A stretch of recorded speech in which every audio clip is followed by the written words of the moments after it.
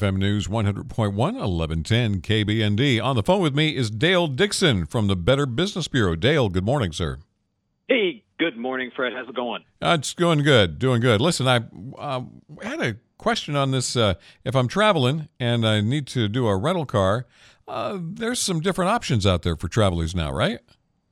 There are, and it's exciting time. So a quick story to illustrate this point. I had a family who was traveling out of state. They were flying into an airport, and they started looking for rental cars. And they saw that the rental cars were incredibly expensive the traditional way. So think of going into an airport, walking up to the counter, renting a car. So I said, well, have you looked at some of the other options?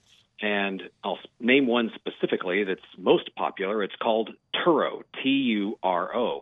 Think of it like Airbnb for your car. So if you have a car that you'd like to make some income on, you can list it on Turo. People will rent it through Turo, and you set up the entire process. So my parents found a car that they thought looked great, had good reviews, they did all the work. And then when they showed up to the airport, the car was very dirty inside. Somebody had spilled soda on the center console. The maintenance light was on. The key fob battery, because it was a push button, so the key fob battery was almost dead, and it was showing that warning. And they were thinking, okay, we just arrived in this city we are not familiar with. Here we are with a car that we're now questioning, what do we do? Sound familiar? That sounds like a bad place to be. So a couple things. Number one, they did the right thing. So here are the right things that they did, and what we want to do if we're thinking about looking at some alternatives to renting cars. Number one, get to know the app in advance. They had spent enough time. So in the app, understanding it, how did it work? Where are the communication options? How do you make contact with the person who owns the car, who's renting it through the app? How do you make contact with the app should something with the app customer service should something go wrong? They looked at all of the fees that were associated with the car, so they knew exactly what the out the door price was going to be, and they were happy with that. They did read the reviews, and we're going to come back to that one. They also contacted their insurance company, which is really important when you're doing this.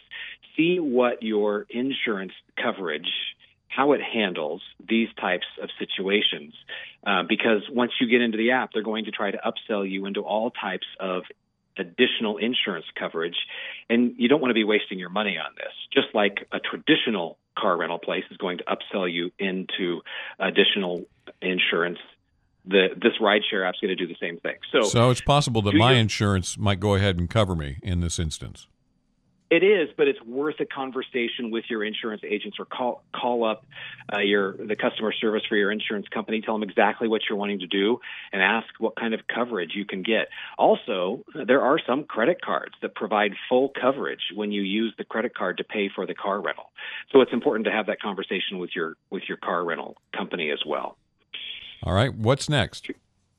So here's what they did do well. They documented everything, which is super important. So they took pictures of the outside of the car, the inside of the car, the problems, documented everything before they drove off, which was huge for them in this situation. And documenting that is taking pictures with your phone. And don't just take pictures far away, but actually get up close and make sure the lighting's good and everything's in focus so that you get really clear, detailed pictures of any problems with this car. If there's any scratches, any dents, anything like that, so that you have this body of evidence, so to speak, that you didn't create the problems with the car.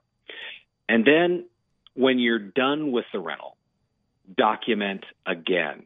So at the pickup, before you drive off, make sure everything's documented. And then as you drop the car off, make sure that everything is documented. And the entire time, be communicating with the car owner if there are problems. And then we come back full circle to the reviews. So most human beings don't like conflict and feel really bad about leaving a negative review about somebody else's car. But in this situation, it's really important that you are honest, not emotional, just logical and honest, and bullet point out in your review of exactly what was wrong with the car based on what was promised. because then you're going to help other people pick up on issues, and you'll help the owners of the car do a better job at getting their car ready for the next renter. Great advice, Dale. Where can we get more information on this? Anytime you need to make a purchase, bbb.org is the place to start for trust.